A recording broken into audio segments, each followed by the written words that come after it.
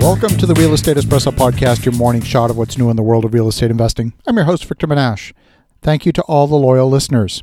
If you're loving what you're hearing on the show, go out and tell 2 friends today about the show. My hope is that you're getting great value from the show each and every day. You can subscribe to the show on about 20 different platforms. Your favorite podcast listening application is the way to go. Show your friends how easy it is to subscribe. On today's show, we're talking about interest rates.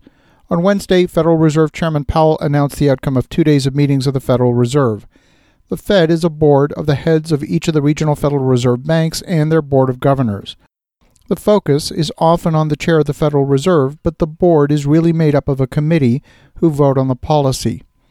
Interest rate projections released Wednesday showed 8 of 17 officials, the Reserve Bank presidents and board of governors who participate in the Fed meetings, expect they will cut the benchmark rate by year's end from the current level in a range somewhere between 2.25% to 2.5%. 7 of these officials see lowering the rate by 0.5 percentage point by the close of the year, and 1 expects just a 0.25 point reduction. 8 officials projected the Fed would hold rates steady, and 1 projected a rate increase. So as you see, they don't speak with a unified voice, but they do vote, and that determines the Fed policy.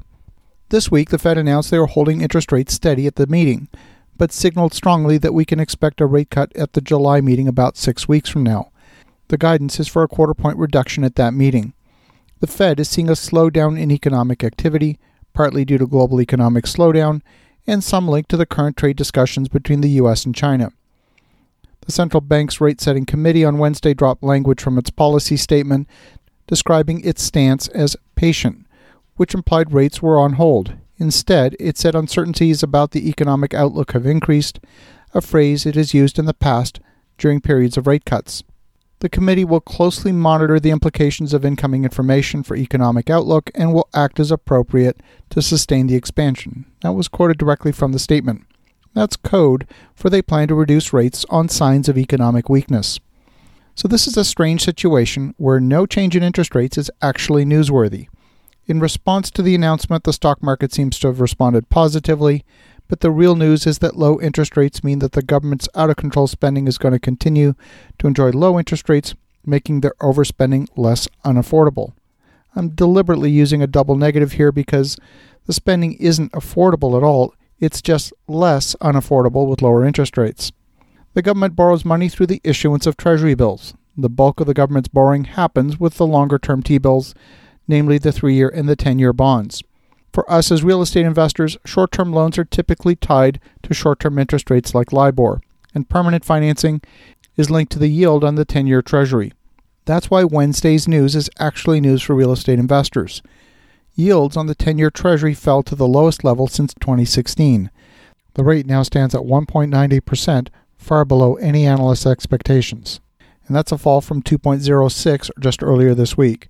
That means that the rate for most HUD and agency loans is going to be solidly below 4% for the first time in a couple of years. Now is the time to position your portfolios to take advantage of the lower interest rates.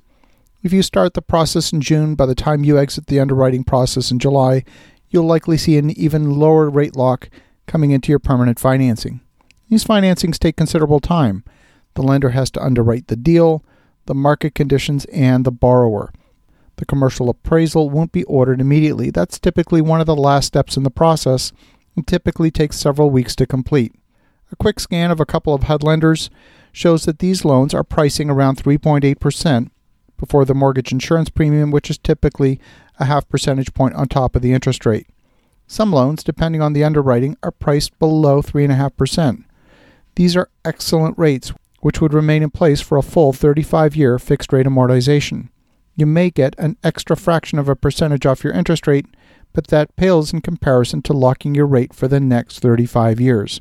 So if you want to take advantage of lower interest rates that are here now and in our near future, now's the time to start the process to rate lock for the long term. As you think about that, have an awesome rest of your day. Go make some great things happen. We'll talk to you again tomorrow.